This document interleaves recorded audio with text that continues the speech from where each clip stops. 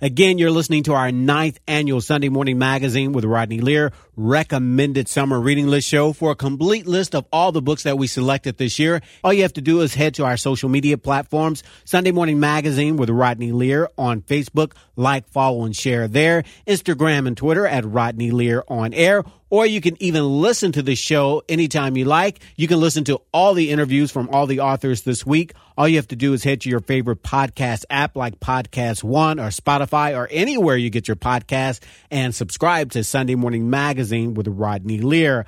Up next is our third Newbery Honor winner, Alicia D. Williams. The title of the book is Genesis Begins Again. This is one of the books that we selected in our middle school category. It's our pleasure to welcome Alicia D. Williams to Sunday Morning Magazine. Good morning, Alicia. How are you? I'm doing fantastic. How are you? I'm doing great. Now, let's start with this. Now, I understand that you are an educator, but a different kind of educator, an educator of educators. Is that right? I was an educator, so you started off really on point. I've taught in the schools everywhere from kindergarten all the way up to high school, from English to history and art. But I am a teaching artist, so I teach teachers how to bring the arts into their curriculum. All right, good. Now, let's talk about the book, Genesis Begins Again. Now, it's one of the books that we selected in our middle school category for our 9th annual recommended summer reading list. Tell us about the book. Essentially, it is a book about finding that thing that makes you unlovable, makes you feel like you're not good enough, and taking that and changing it. So it's a 13-year-old girl who finds that thing. She knows that thing, and it's her dark skin. And she says, I could be beautiful like light-skinned mom with this beautiful hair. Then dad will love me enough, and he'll want to take care of the family. So it has the gamut of internalized racism. It has friendships, how to accept friendships when you're the one that's being laughed at, and what loyalty means, what friendship really looks like, what bullying looks like, and how to navigate those areas. So it touches on so many things from alcoholism and mental health, and it's just about a girl who finds herself. Now, this is your debut novel, but I understand that you were once told not to write this book. Is that right? Yes, word gets out. Yes, I started it in graduate school, and my only African-American professor told me not to write it. She didn't tell me exactly why not to write it. So my last year, I had a teacher who said, hey, I heard about this story that you worked on. I said, no, I'm not going to write it. I was told not to. So she said, let me see it. So when I sent it over, she said, I don't think it's the writing. I think it's the subject matter, and I think it rubbed her raw. And so colorism is something that we don't talk about as a community. We'll do it. Hashtag team light skin, team dark skin, and, boys who are dark skin are thugs, but, he's not smart because he's dark skin or what have you.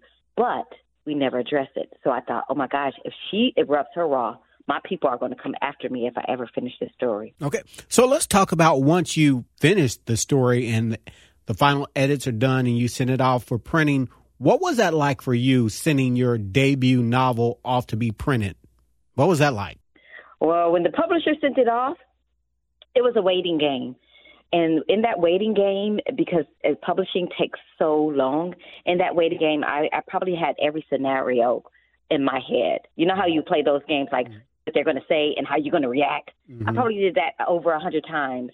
And when it came out, the reviews slowly trickled in, and they were mainly from white teachers and readers. And they enjoyed it because they never knew this type of story existed. Mm-hmm. And I held my breath. I just need my people. I need Black Americans to say, hey, I got that. And once the reviews came in from my people, said, hey, this is the story I needed when I was 13, or this is the story that touched me, or pictures from Jamaica and the boy is reading it with spaghetti and he can't stop reading it. When those pictures and photos and stories and DMs came to me, I thought, okay, we got it. This is right. All right. And you hit it out the ballpark. We'll talk more about that again. And in case you're just tuning in, you're listening to our 9th annual recommended summer reading list. It's our pick of what we believe are some of the best books for kids in 3 categories: picture books, middle school reads, and young adult novels. For a complete list of all the books that we selected, visit our Facebook page, Sunday Morning Magazine with Rodney Lear, Instagram and Twitter at Rodney Lear on air, and we'll have a complete list of all the books we selected. On the phone with me now is Alicia D. Williams. The title of the book is Genesis Begins Again. Now, as I was saying, you hit it out the ballpark the first time. You won the Newbery Honor, the Coretta Scott King Literature Award. Were you surprised at the success of the novel and how well it was received? And what was it like to receive those honors? Because as we talked about earlier in the show, the Newbery is like the highest honor. It's like the Oscars of young adult writing. So what was it like to receive those awards? And what was that like for you? I was, shocked was the number one word. When I got the call, I was flabbergasted. I could not put words to it. But for a moment, I thought, are they reading the same book? Are they reading what I wrote? Wait a minute. How did that happen?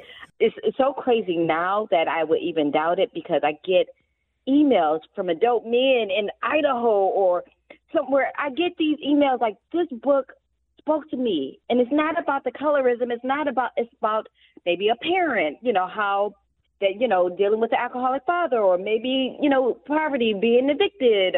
And I thought, wow, thank you, because y'all saw something in this story that I didn't even see. And now the pressure of it, of course, is, how do I do that again? Okay. Can I do that again? Oh, wow. So you talked about it. So what is that like? I mean, you still trying to internalize, it's been a couple of years now, but can I do it again? Will I do it again? Is that still a part of the way you're internalizing things? Oh, that fear of a second book is real. And not only the fear of a second book, the fear of coming off of a major award-winning season. It's just like a debut of a singer after they have had this amazing, rock star album that came out, and trying to live up to that success. It can be damaging, but unfortunately what happened with me, COVID happened. We didn't get a chance to celebrate it because of COVID, and we had to do everything on Zoom. But I needed that second book to ride the momentum. And I thought, oh, yes, I can do it. But then, 2020 was a hard year of social unrest, and that affected me tremendously. But I'm glad to let you know that I broke out of that. And so another novel is coming out. Hopefully it'll be out next year. Okay, good. That's awesome. We can't wait to read it. Now, the main character in the book is introduced to Billie Holiday and Etta James and Ella Fitzgerald. Why was that important for you, and why is that so empowering for young people? Because that's something you deal with in what you do, right, as a profession. Mm-hmm. I think music has a way of resonating with us.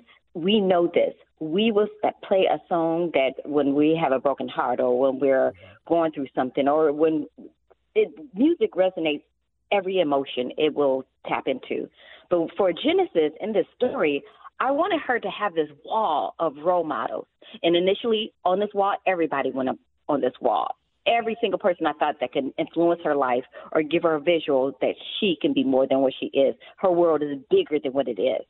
And I find through every revision, it got really specific. And with these stories of Billie Holiday and Etta and Ella, and I realized, because Genesis wants to sing, and through the introduction of these characters and doing the research of Billie and seeing how she had a hard life, and Ella, how she had a hard life, and I thought, how amazing to know that people who broke through and became successful, but they broke through their talent.